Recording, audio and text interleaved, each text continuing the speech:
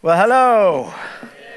Welcome to our Wednesday night Bible study. All of you here, as well as our campuses, those who watch all around the world on the internet, interweb, what it was called. Sorry for the slight delay in getting started tonight. Just as I was leaving the house, little mini medical emergency, so I had to deal with that. Have you ever noticed sometimes life doesn't cooperate? You ever notice it? You're expecting everything to go just perfectly. Something happens, but it's all good. We are wrapping up the three pastoral letters that Paul wrote while he was in prison in Rome to two guys. One was Timothy, the other was Titus. Timothy got 2 letters, Titus got 1, a very short letter. This is it, front and back. And we left off Titus chapter 2, about verse 11. I was ranting and raving about that verse. We'll pick it up there. It says, "For the grace of God has appeared that offers salvation to all people. And it teaches us to say no to ungodliness and to worldly passions, and to live self-controlled, upright, and godly lives in this present age." In other words, right here, right now. We can do this right here, right now. We can control ourselves. Now, I was talking last week about this whole thing about your feelings don't define you. If you live by what you feel, you will be a disaster. And if there's one thing that people who struggle majorly with all kinds of behaviors that they can't be able to shake, even addictions, be it to drugs, alcohol, porn, even people who have problems with anger and lashing out. There's all kinds of versions of this, that people feel it. And because they feel it so deeply, they are convinced they must act on it. I'm assuming I'm not done in 40 seconds. Thank you for coming. God bless you all. It was fabulous. Look at the timer's freaking me out there. I have the attention span of a fly. But anyway, because I feel it, I have to act out. No, you don't. No, you don't. Well, I'm thinking lustful thoughts, therefore I have to act out. No, you don't. Well, I feel really attracted to this other man's wife. I can do that. No, you don't have to do any of that stuff. Well, I really want to get loaded. I really want to get high. I want to get plastered. I get you want to do all kinds of things. Our flesh wants to do all kinds of things. The good news is you can control your flesh. And now someone will say, well, Pastor, it's really hard. Oh, yeah. Yeah. Did I mislead you in some way? I didn't mean to say this was easy. This is hard. In fact, it takes quite a bit of juice to pull this off. For example, for these lights to burn at the intensity they're burning, and for all the internet stuff, or everything, there has to be a certain amount of power. Okay, if you don't have enough power, things don't work. If I were to wrestle virtually any man in this room, I would be at a great disadvantage, okay? I would need considerably greater power to pull it off, all right? Because I lack the power to do it. I could probably take Bob. But anyway, I couldn't even take Bob. How bad is that? So anyway, you need power. Now, you say this is really hard. Yeah, it is really, really, really, really hard. The good news is there is power. Amen. There's power available to you. It is by the grace of God. Remember, he says, grace has appeared that teaches us to say no and to control ourselves. You remember in Acts, the first chapter, Jesus told his disciples, don't go anywhere until you receive power from the Holy Spirit. Because he knew they'd never pull this off. They were about to go on a journey that you just can't do on your own. All right? Which is true really for all of us. We're all on a journey that you really can't do on your own. If you're trying to live the Christian life under your own power, you are doomed. You can't do it. I mean, you can kind of do it, but you'll mess up, and then you'll repent, and then you'll mess up and repent, and you'll be in this constant cycle of over and over and over and over again, because you're trying to do this under your own power. And the real problem with that is at some point you hit discouragement. and you just quit. I can't do it anymore. I'm a failure. I'm a loser. Because you haven't grasped the concept that there is power available to you, the power of the Holy Spirit that you want to invite into your life and actually do things that will help build that power in you. For example, which do you think is going to increase the power of God that you're aware of and growing? By reading the Bible or watching, Gilligan's Island? I know it's close, all right? So if you spend all your time watching reruns on the game show channel, which is what was on TV all day today, because my wife sits in front of TV kind of in and out, so it was actually kind of fun, but didn't really build me up spiritually a whole lot. You know what I'm saying? So, they play like these really old game shows, and they're still fun, and I did pretty well on a lot of them. So anyway, but I can't live there. I've got to do some other things, or I will lose my ability to focus and to grow spiritually and lack power. One of the fruits of the Holy Spirit is self-control. So if you lack self-control, the answer isn't to try harder per se. I mean, there needs to be a certain degree of determination on your end. Jesus said the kingdom of heaven suffers violence and the violent take it by force. In other words, it takes some intense energy to do this. But even still, you need the power of the Holy Spirit too. It's a fruit of the Spirit. So if you have a fruit tree here in Wisconsin, we don't have a whole lot of fruit trees. We do real well with cherries and some crappy apples. I don't know, not very good, but it's pretty much that's about it, right? The only fruit tree that really is successful around here is a cherry tree. Wonderful cherries, by the way, up in Door County, fabulous. So if you have a cherry tree that's not producing, the best thing is to yell at the tree and say, you need to work harder and you need to focus. Well, it's not going to do you any good. And to shake the tree, come on, it's not going to do any good. What do you have to do? You have to make sure the tree is healthy. You need to fertilize the tree. You need to feed the tree. You need to protect the tree. Because what happens with a fruit tree is it doesn't try to give fruit.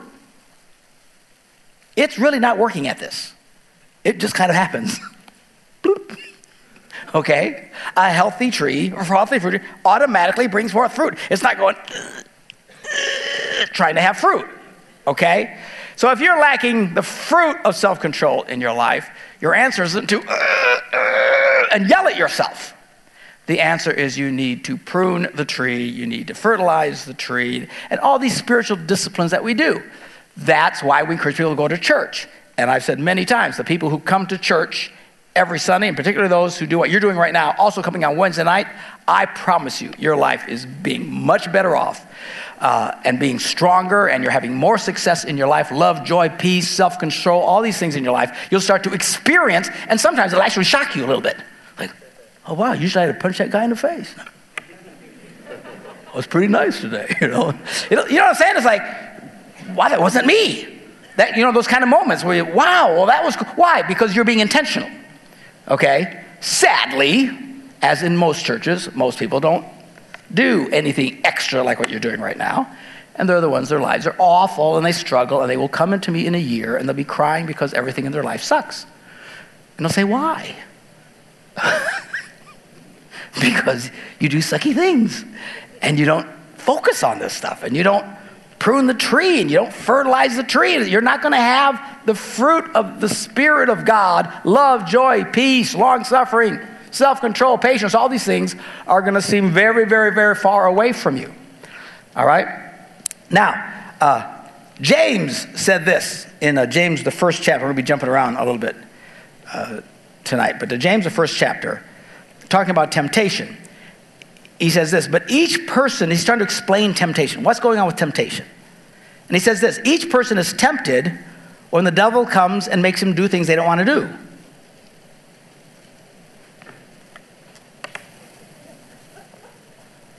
Each person is tempted when the devil drags them away and makes them do things they don't want to do. Is that what it says?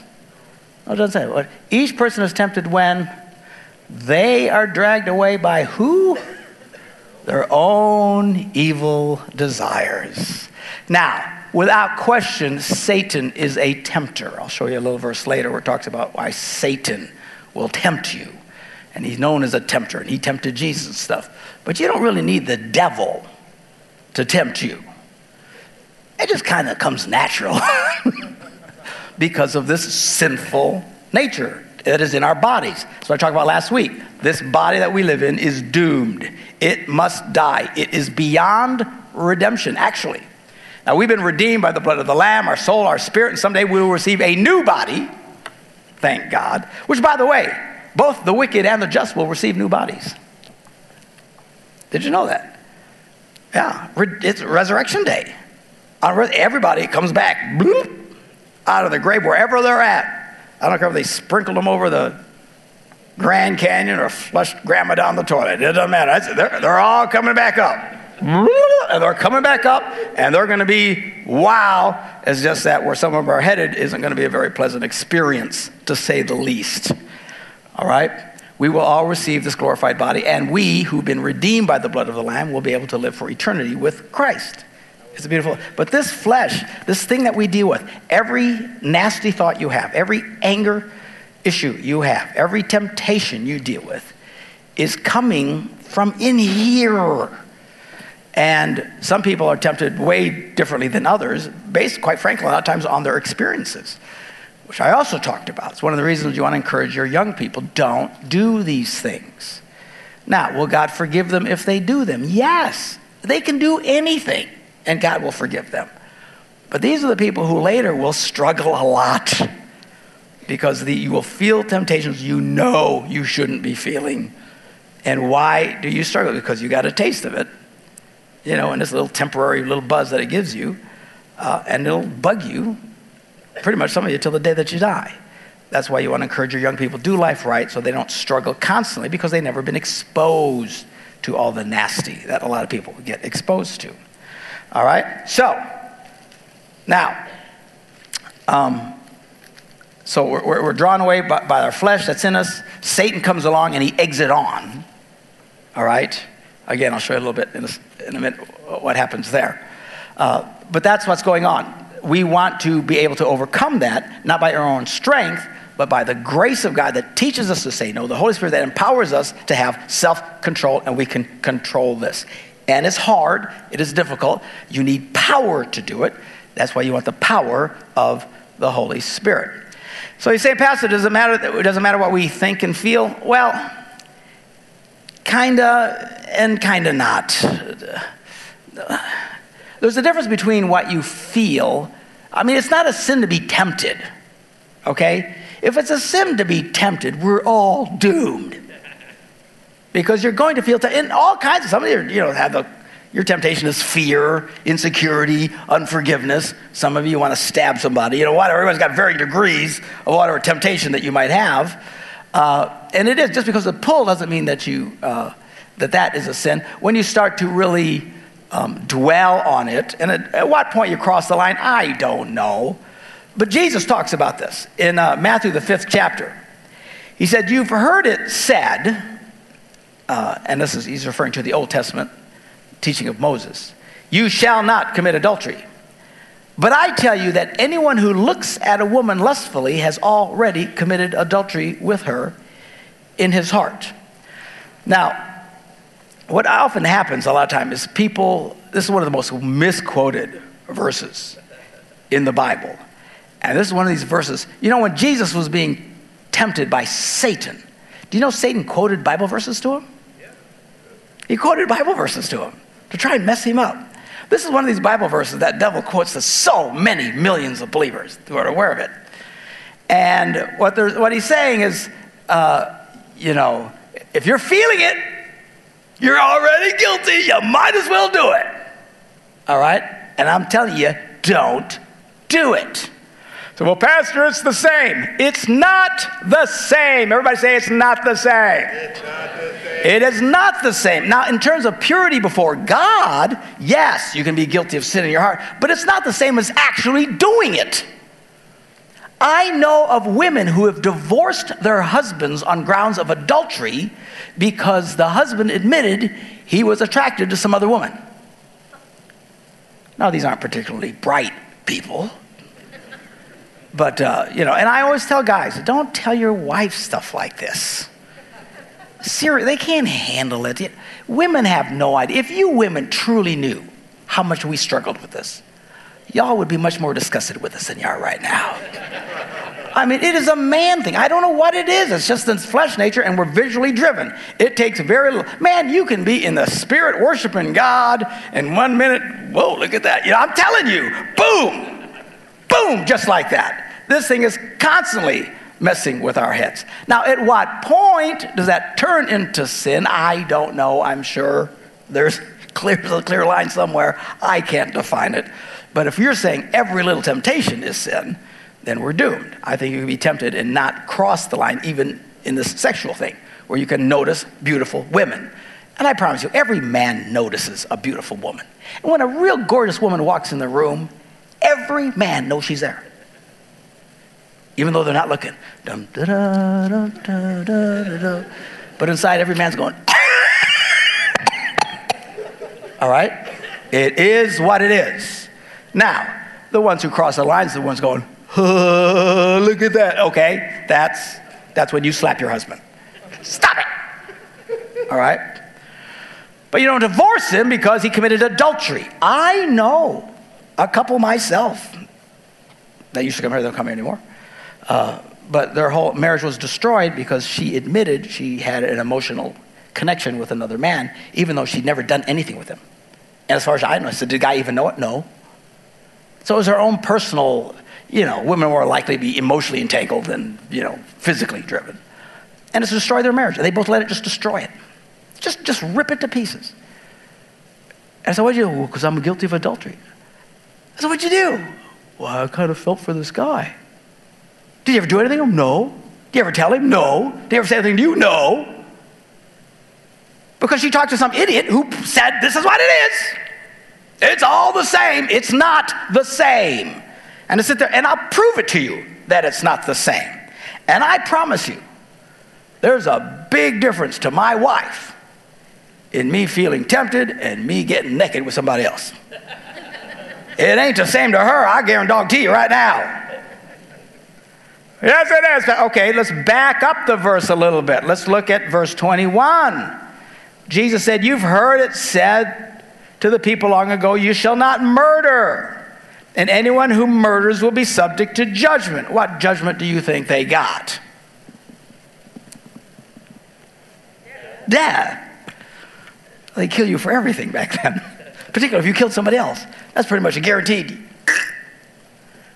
So, if you do this, you're guilty of the judgment.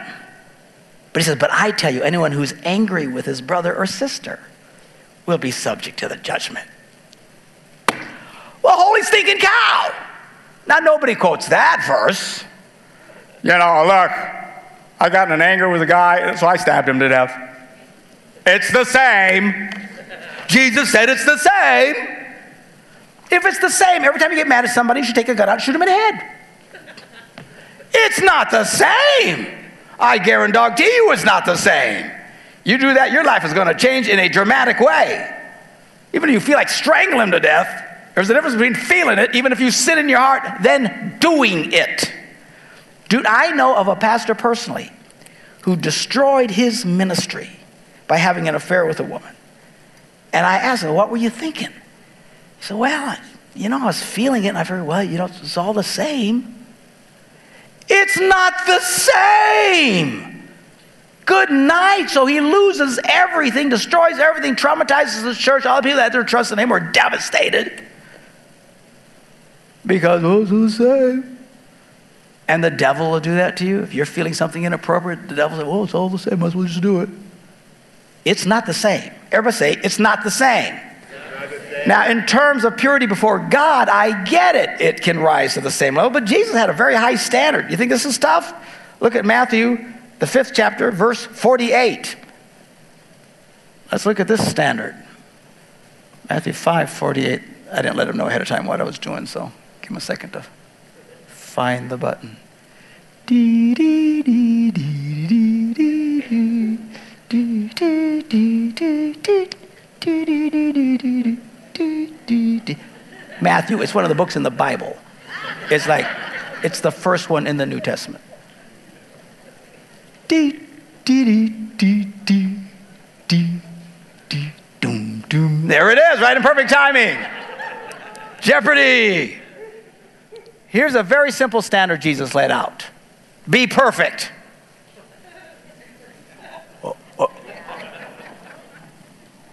What do you mean? Perfect. You didn't mean like perfect at bowling or something? No, be perfect, therefore, as who? Your heavenly Father is perfect. Well, that's kind of discouraging, don't you think? How many of here have actually, will publicly admit you have failed in this area? Some of you haven't. That's very impressive. I mean, see, Jesus, he gave all this mercy and grace, but he never did it by lowering the standard. If anything, he kept the standard here. It's always here.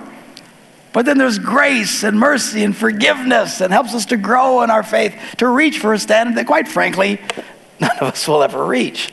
But it doesn't change the standard.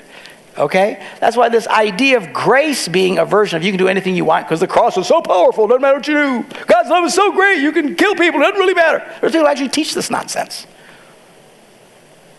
It's called extreme grace. Oh, the cross is so powerful, it covers all your sins, all the sins you haven't even committed. It's so powerful, you don't even have to ask God to forgive you of your sins. People actually teach this stupidity. So people just, they start living any way they want. They get drunk, everything they feel now they just do because they have license to do it.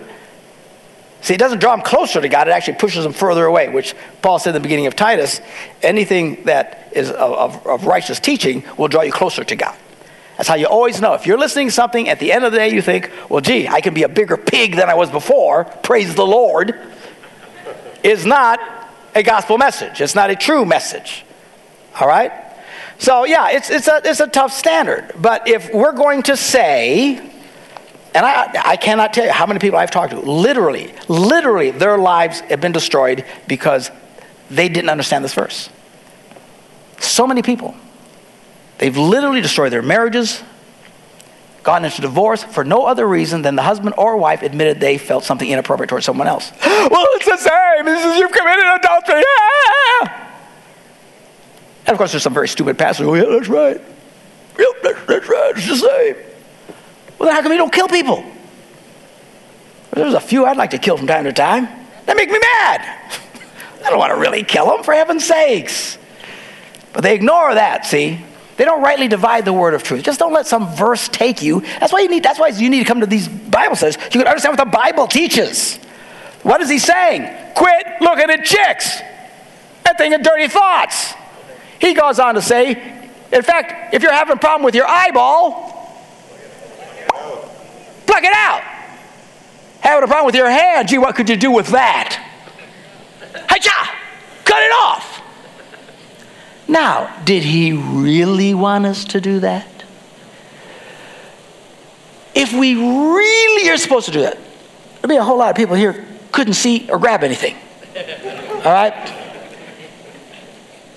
What did he say? He's being serious. He's saying, look, it's better to do that than to wind up in hell. Oh, that another take it seriously. He wasn't kidding around. He said, well, I can't reach this now. I messed up. So I know that's why. There's grace. Thank God. Everybody say, thank God for grace. All right? This is the thing that covers us and forgives us and makes things right. And when we go to church, we should examine ourselves. And if you've messed up, confess it, ask God to forgive you, and move on and continue to grow in your faith. But this idea, the reason, all he's saying is, look, you do it in your heart, you're in a bad place. All right.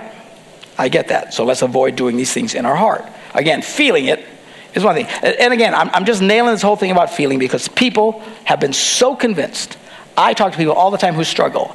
Every time, every single one of them I've ever talked to, when I start to explain this to them, but they say, but I feel it. And they always say this, and I ask God to take away these feelings. Every drug addict who struggled in their faith has prayed God to take away the feelings, and he didn't do it. Every porn addict who's ever struggled in their faith in this area has prayed for God to take away those feelings. Every one of them. And he never does it. People who have real anger issues, they'll pray, oh, God, help me with these feelings. I guess I get out of control, and you got to apologize to everybody. You pray, oh, God, take away these feelings. And he doesn't do it. Why not? The only way to do it is to kill you. Seriously. That's how you fix it. The good news is someday you won't have this problem. You'll be dead. Dead people don't get upset. You can poke them, they don't hit you back. They're very patient. They don't think bad thoughts. I'm telling you, you have no idea. If you really start to understand this, you actually, at some level, as Paul said, I'm looking forward to leaving here. I mean, nobody looks forward to dying, you know. I don't even like to get cold. But at some point, there's a part of that, well, yes. That means once we step out of this body, all of it stops. The temptations, the frustrations, the anger, all the crazy feelings that we struggle with, that we have to lean on the Holy Spirit. And again, this isn't done easily. You got to do it intentionally. And God will give you the power to do it because that's what the grace of God does. The grace of God teaches us to say no. Because your flesh will say, well, yeah. No. You know. I was talking to some guy who's out witnessing, I don't know, maybe in Vegas or something, you know, and there's hookers everywhere, like flies, you know. So this hooker comes up to him and says, hey, you want a date? He says, well, let me pray about it. She looked at him and says, Jesus, would you like to have sex with this hooker? He goes, no, I don't think he would. Of course, she freaked out, got away from him, you know. But that's, you know, he just constantly said, in his flesh it'll be one thing, but he said he leaned on Jesus. What would you like me to do? How do you want me to live this? He'll give you the power to do the right thing. All right. Now that's for all y'all that are really struggling in whatever area of your life, and chances are everybody is struggling with something. Be it lust or anger or bitterness or unforgiveness or fear or whatever. At some point, you just don't give into it. And I intentionally try to fight against things that I either do or don't want to do. In fact, I originally, when I first flying airplanes, it scared me to death. It really did, because when you're first flying, it's not very many hours before they actually let you fly by yourself. And I'm thinking, well, this isn't a good idea. So I'm like, and you know, if you make a mistake with a car, you just pull over. You stop. With the airplane, you can't stop. And you are constantly, you know, and you got to learn to pay attention to your airspeed. Because the plane is only, as long as you are above a certain speed, and it's very precise. They got it down to the 76 miles an hour. Even large planes, they got their number. Anything over about that number, that plane will fly. It'll always fly. It's a law of physics. That's the good news. The bad news is if you go below that, you will drop like a rock. You know. In fact, when they take you up flying, when they're first teaching you, they intentionally get you up several thousand feet and then tell you to slow the plane down. So you can feel what it's like before you die. Anybody take flying lessons? You know what I'm talking about? Yeah, right? They pull it, it's called stall exercises. You stall the plane. And you can feel the plane starting to go, gets real soft, and the controls get soft, and it starts to go, well, and then the nose goes, and you look at the ground, it's coming at me! Give it power! And pull out of it. So they want you to sense what that is so that if ever on landing, because most crashes happen at takeoff or landing, the going along is fine, really, unless something catastrophic happens. Flying is 98% pure boredom and 2% pure pandemonium. All right? So, you know, as you're coming in for landing, every once in a while you'll hear, you know, even some big planes. What was that plane in San Francisco that fell short of the runway? How did that happen? I'll tell you how it happened. He slowed down. He wasn't paying attention. That's all it takes. You drop your heat before that magic number and it'll pop right out of the sky. So this was freaking me out because, you know, how do I make attention? And when they're training you, he's yelling at me because, airspeed! What? Airspeed! He's always yelling. Stop yelling! You know, but you got to think, like, airspeed. So now I'm flying by myself. And I'm constantly going, airspeed, airspeed. So much that I'm getting off track because I'm not paying attention to where I'm going. And they got to do that. They got to remember all of it. And it was freaking me out. I got to the point, I would pull up to go fly, and my heart would be so filled with fear, I could barely breathe. So why wouldn't you quit? Most people would quit right there. They would just quit. And say, I refuse to let fear keep me from doing stuff. So I intentionally dragged my butt, put it in the plane, fired it up, and took off. Still freaked out. But kept doing it until I overcame it. So I wasn't afraid anymore. Now, I'm not saying you need to go fly and kill yourself, but I'm telling me, I don't want some feeling to stop me from something. Be it fear or insecurity or, whatever it is. Blah, blah, blah, blah, blah. All right, so we're going to be able to control ourselves in this present age while we wait for the blessed hope. What is the blessed hope? The appearing of the glory of our great God and Savior, Jesus Christ, who gave himself for us to redeem us from all wickedness, thank God, and to purify for himself a pure people that are his very own. He cleans us up. He cleans us up. He makes us pure. We mess up. He cleans us up. He makes us pure. But he wants us to grow in our faith so that we're not constantly falling into the same traps over and over again. Eager now to do what is good. These then are the things you should teach, he says to Titus. Encourage and rebuke with all authority. Do not let anyone despise you. Now, what does that mean? I can't control if someone despises me. There's people in this city who despise me greatly for whatever reason. I did something, I said something, I didn't wave at them. I walked by them to shake their hand. You have all the stuff I hear, you have no idea. Which, by the way, if you ever see me driving, I guarantee you I ain't waving back. Because I'm in a zone. I just I was waving at you. Really, I didn't see nothing. In fact, you have no idea how many times I wind up in the wrong part of town.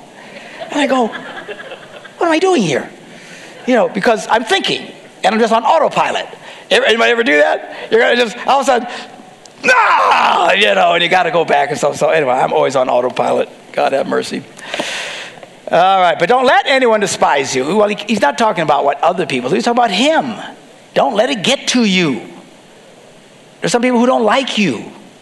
They don't. I don't know why. Sometimes for no reason. Sometimes for really good reason. Sometimes we're jerks, and we do things and we hurt it, not intentionally, but you do it and you ask for apology. You apologize and they still get mad at you and they won't let it go. They'll despise you. They don't like you. They don't like this. They don't like that. And what he's telling Titus is don't let it get to you, man. Don't let what people think get to you. Now, I generally do not, but people have different areas of strengths and weaknesses in their life. I've got plenty of weaknesses, but one of my strengths, if it is a strength, actually, I'm probably I've gone overboard a little bit. It doesn't bother me what other people think about me. It really doesn't. I could find out after this meeting that you hate my guts. Absolutely hate and despise me. And I'll go home and sleep fine. It just doesn't bother me. It doesn't. Now, I know pastors, it tortures them. But they got a different heart than I do. I don't know. For some reason, I like to think of it as a strength.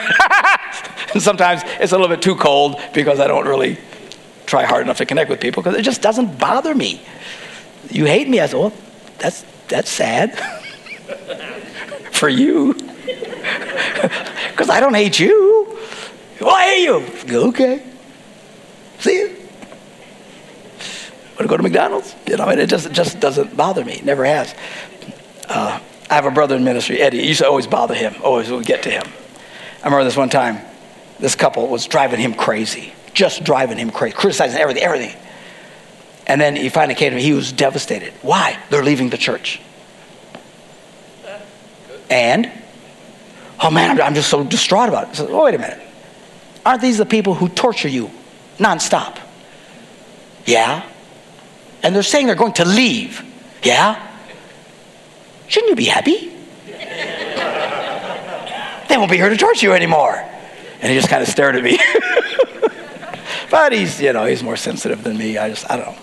I don't let anybody despise it. I don't let it get to me. I don't. Or I'd be a mess. Anyway. In fact, I often get, no matter where I travel in the world, because apparently I stretch the line a bit. And people always say, how can you do that? Aren't you afraid? No. That's why I do it. It doesn't. Now sometimes people don't like it. They really don't. And they never invite me back again. Okay.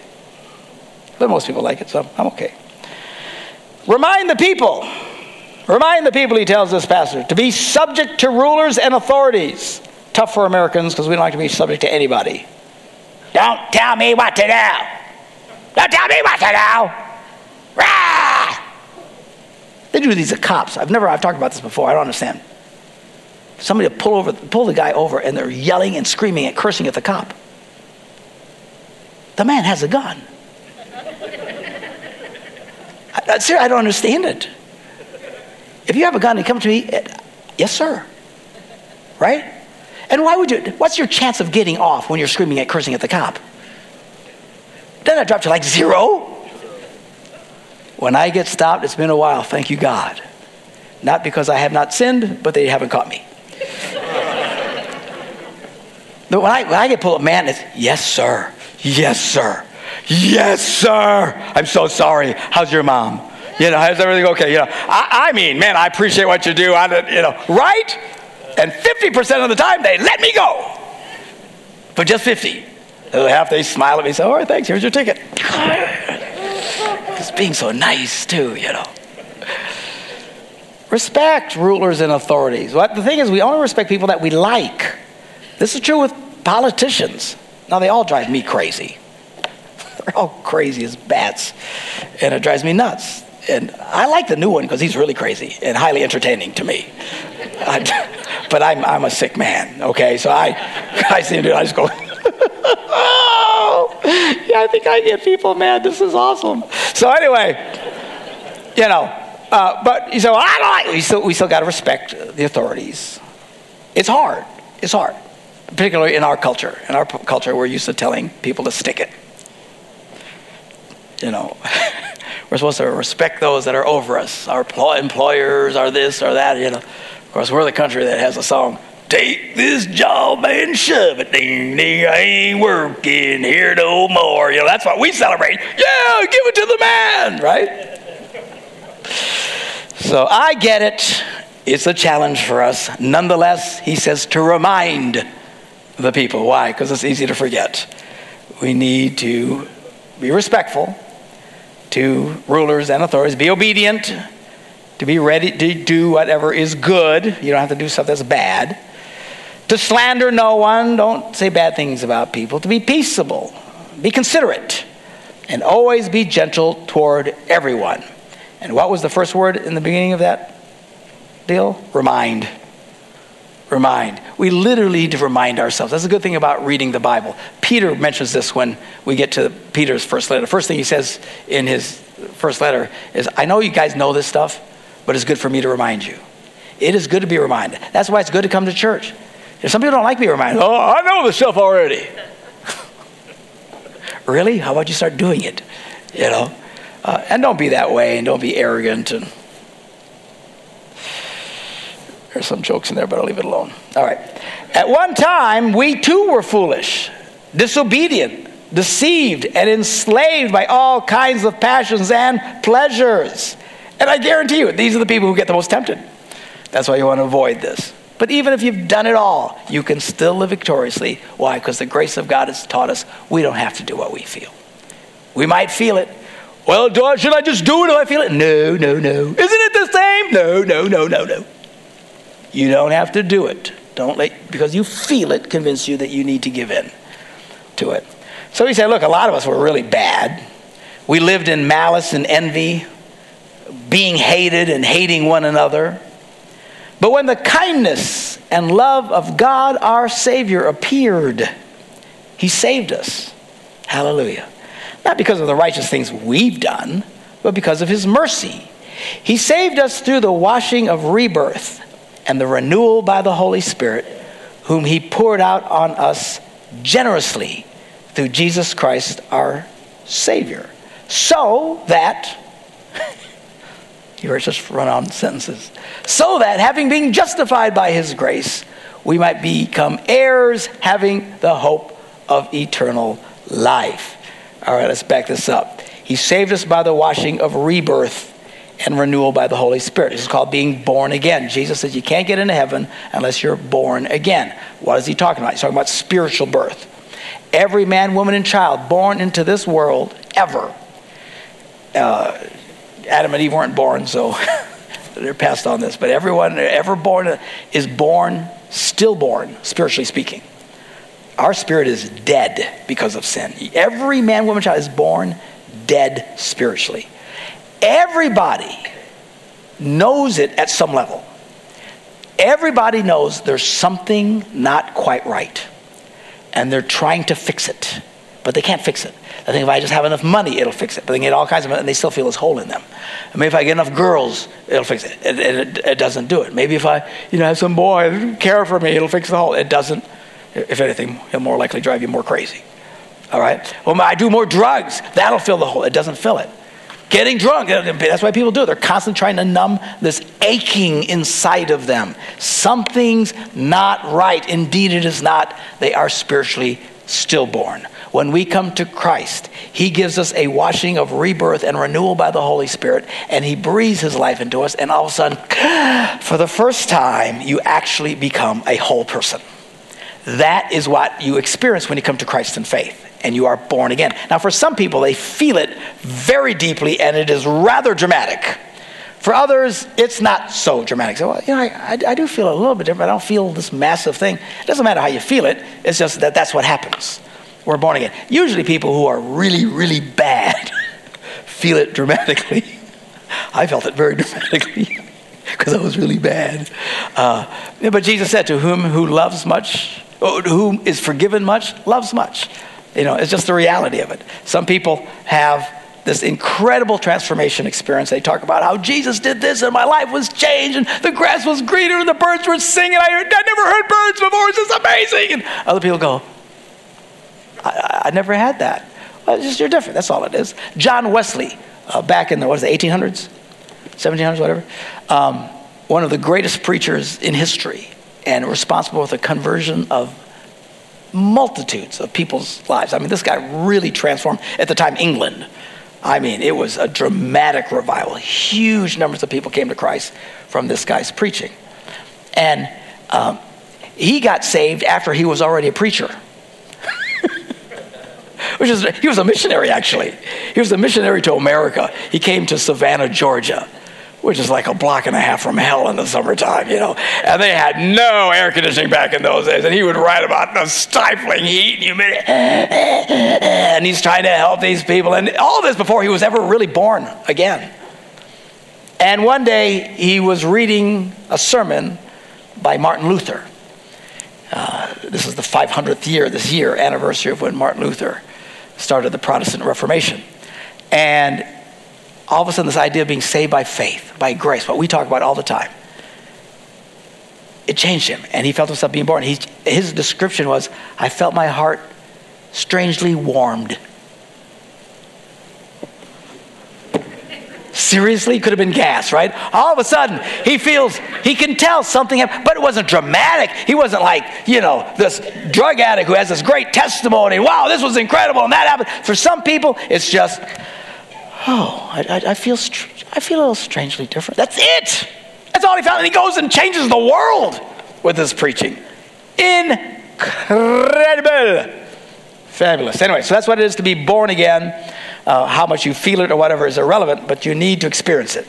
It's surrendering your life to Christ, yielding to him, asking him for his spirit to come in, and all of a sudden you become whole for the first time. And you start experiencing things at various levels that you never did before. True joy, true peace. You can tell that God is real. You start to pray, and all of a sudden prayers are getting answered, which you tried to pray for before, nothing would get answered. Your life is changed. That's virtually all of you here, unless you still haven't gotten this, have all experiences. Why you even come to church? Why? Because you're different now. Your friends think you're nuts. Your family's convinced you go to a cult, right? And that church out there, what's the matter with you? They're all possessed, whatever. Mind control. Ooh. My mind isn't strong enough to control my own mind, much less yours.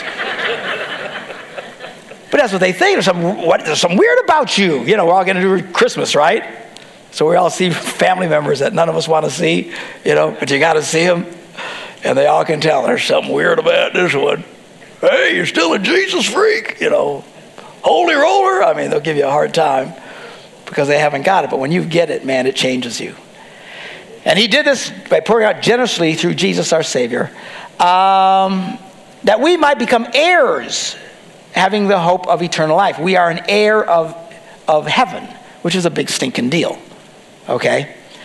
Continuing on, this is a trustworthy saying, and I want you to stress these things so that those who have trusted in God may be careful to devote themselves to doing what is good. These things are excellent and profitable for everyone.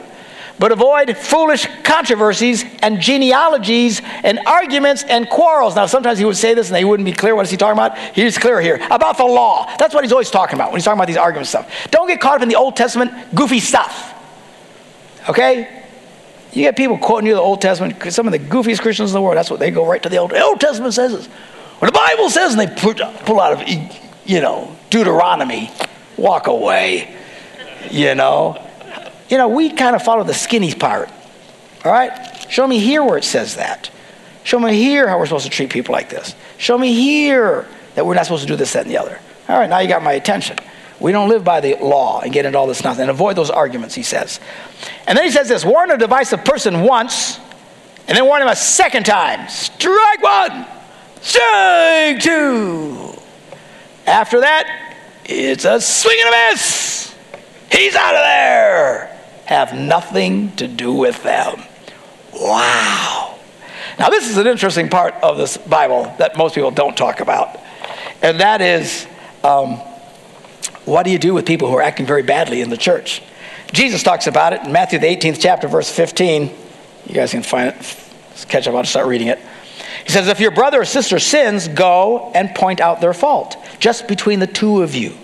Just the two of us. Okay, so the good thing is you want to do a face-to-face with someone to see if you can connect with them and clear the air and see what's going on. If they've listened to you, you've won them over. But if they will not listen to you, then you go get one or two others to go on. So now there's at least 3 of you coming back, 2 or 3 of you coming back, so that every matter may be established by the testimony of 2 or 3 witnesses. And if I talk to you about stopping to do something, the way you're behaving towards your wife or kid or whatever the deal is, and you blow me off, I will come back and it will be 2 or 3 of us talking to you and say, man, you need to stop that. You can't keep acting this way. And if you blow us off, he says, if they still refuse to listen, tell it to the church. And if they refuse to listen even to the church, treat them as you would a pagan or tax collector. And they had nothing to do with these people. Well, that's kind of harsh. What about love? That is love. All right? It's called tough love. Okay? Now, it says when it tells it to the church, I interpret this as the leadership of the church. This is the way we do it. If someone's doing something really bad in the church and they won't change, we discuss it with the leadership of the church, and then we deal with it the best we can. Of course, usually by that time, they're not listening to us anyway, but if they are, we'll send them a letter or confront them. At this point, it's really serious. You've got to stop. And if they don't, then, we basically kick them out of the church, although by that time, they're not coming anyway. Oh, you should never do that. No, actually, that's what it says exactly you're supposed to do. But that's what I think of telling the church. There are people who actually get people and drag them up in front of the entire congregation and tell everybody the bad thing they did. It is brutal. Brutal. Even if it's not your fault, even if it's not that bad, happened to you. Pastor Joe, working for a church, they think he was doing something. They drag him in front of the whole church, humiliate him in front of everybody. That's horrible. Horrible. That's 100 years ago. He's very old.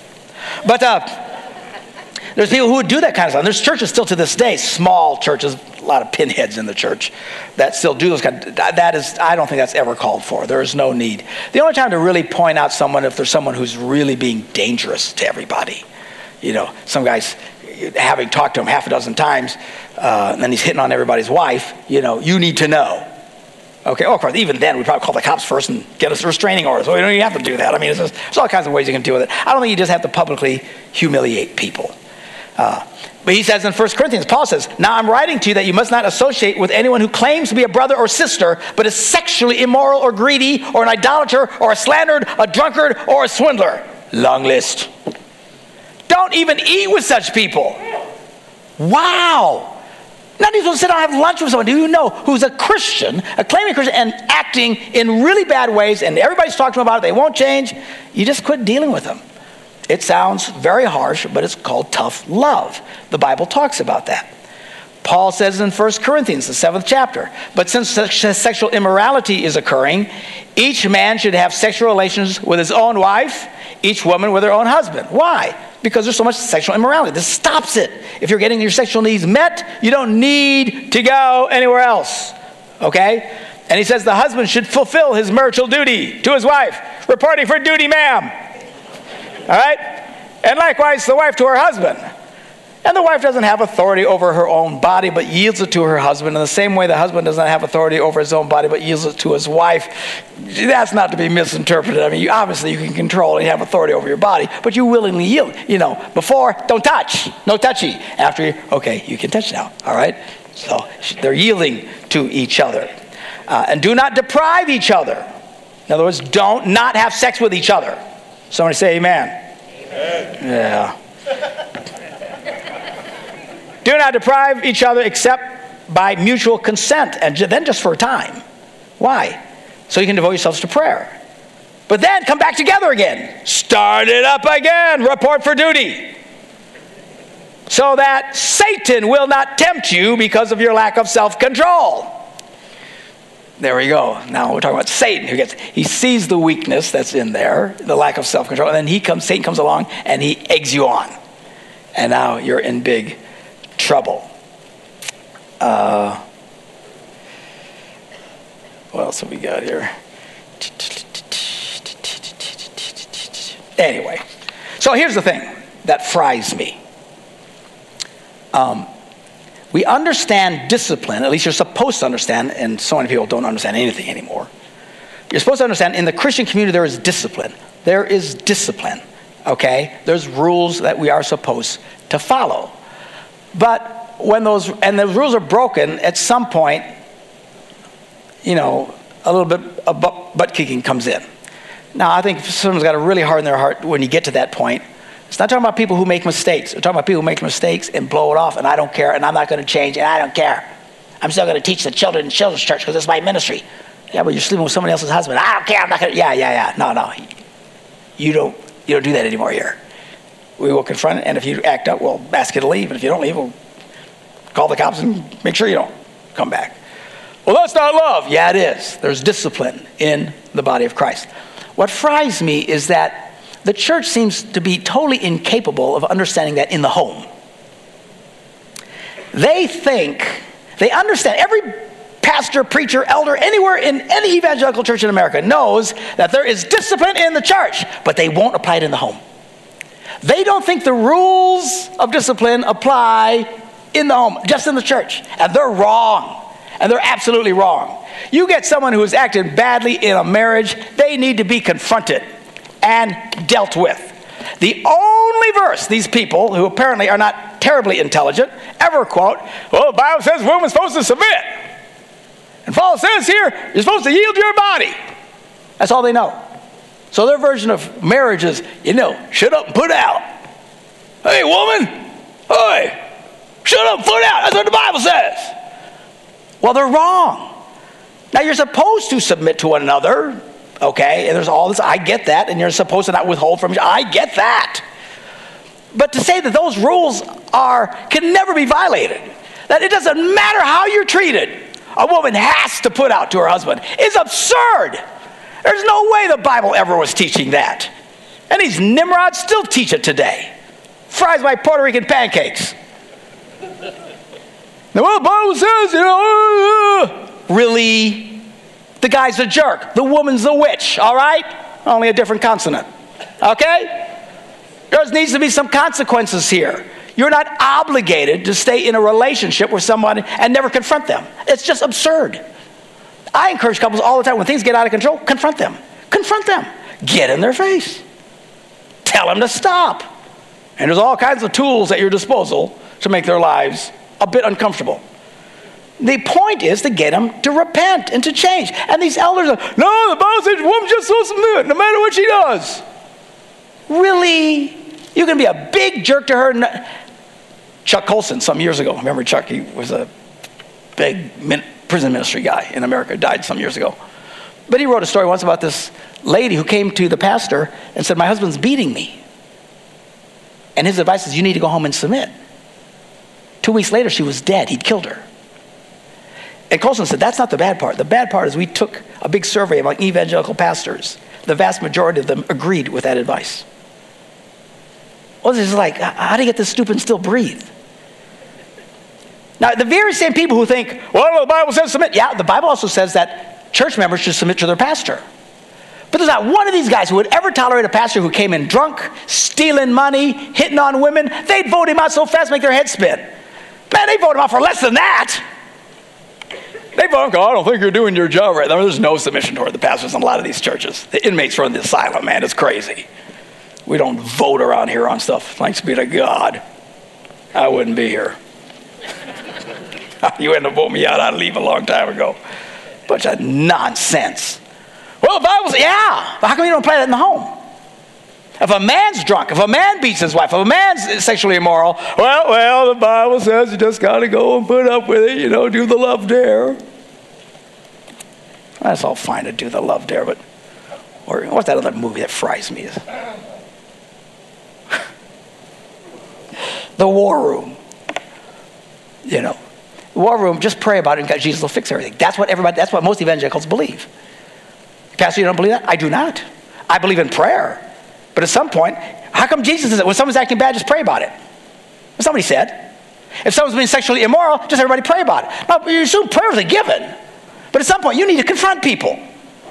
And if you got a husband who's gambling away all your money and having sex with other women, your obligation is not to go into the prayer room. You confront him. We don't play that game here. No. It is not the only thing. Well, a woman just has to shut up and put out. It's horrible. It's horrible. What some of these pastors teach is just the same rules that apply in the church apply in the home, period. The same concepts are still there, which means sometimes there is confrontation and you deal with stuff, all right? If your husband's treating you horribly, your job isn't to put out on demand. They actually teach this stuff. There's women who teach this to other women at women's conferences. No matter what he does, if he wants sex, you just got to put out. Oh, how did we get so ignorant?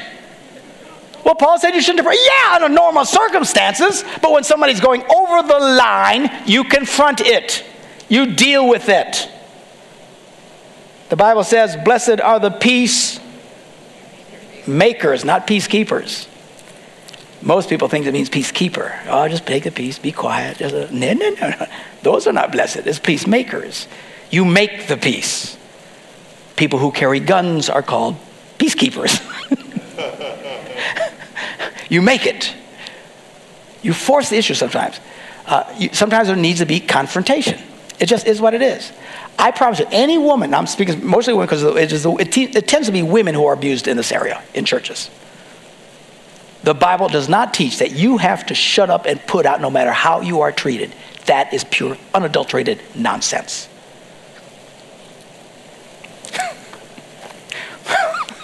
My wife, man, there's no way she put it up with it, I'll tell you that. I used to tell this story on my Laugh Your Way to a Better Marriage thing, that we lived by the water in Stevens Point on this pond. Nice place. But one thing that goes with water is spiders. Spiders love water, because you're on your boat, right? And our boats have spiders everywhere. Creepy. Well, all over our condo was just big, thick spiders all over the place. It was just creepy. So my wife said, go get some stuff and spray and kill all the spiders. Okay. Well, I wouldn't do it. I don't know why. I'm just a man, I don't know. Watch TV, So anyway, playfully, but seriously, she walked in one day and said, hey, no more coochie coo until you kill the spiders.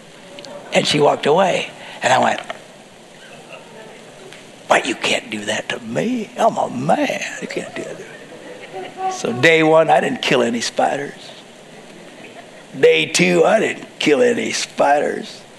Day 3, I was killing every spider I could see for miles. I sprayed our house. I sprayed all the neighbors' houses. I was killing spiders and die. You stupid spiders. Now, you have no idea how many evangelical Christians got furious at that story. So bad, we had to cut it out of the video. I'm serious. Well, you're saying a woman can use sex as a weapon. It's not a weapon. Although, if you're going to kill me, and I can choose the weapon, sex me to death, man. I got to tell you right now. Because the reason they got so mad is because they have this thinking. A woman's only response is always to put out, no matter what. Really? Come on. That's absurd. You girls, you start having major problems with your husband, you come see me. You call the church. Seriously, we will not put up with this. We'll sit and talk to the boy, and we'll do whatever we got to do. This idea that you just sit in silence. Or people that, you got a spouse who refuses to have sex with you. We have this problem. We still have this problem in this church. I know. I hear about it all the time. Usually I hear about 7 years later. We never had sex. When was the last time you had sex? 7 years ago. And now you're telling me? People's ability for misery is beyond my comprehension. I'd last 7 days. I'd be going nuts, right? 3 or 4 maybe. Good. 7 years. Yeah. Why not? I don't know. Come on, people.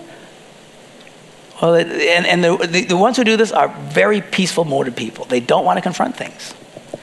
You think you're being holy, you're not being holy. You're being a peacekeeper, you're not being a peacemaker. You need to go make it. And sometimes the only way to get to peace is through confrontation. It's what the Bible taught. I read all those verses to you in the church. How you keep the peace in the church? Confrontation. Confrontation.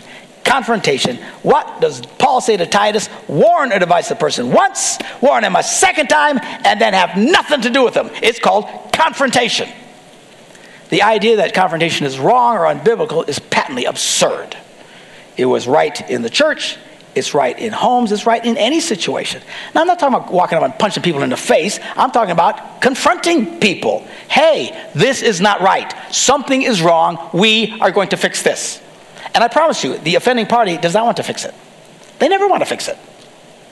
Who cares? And don't sit in silence.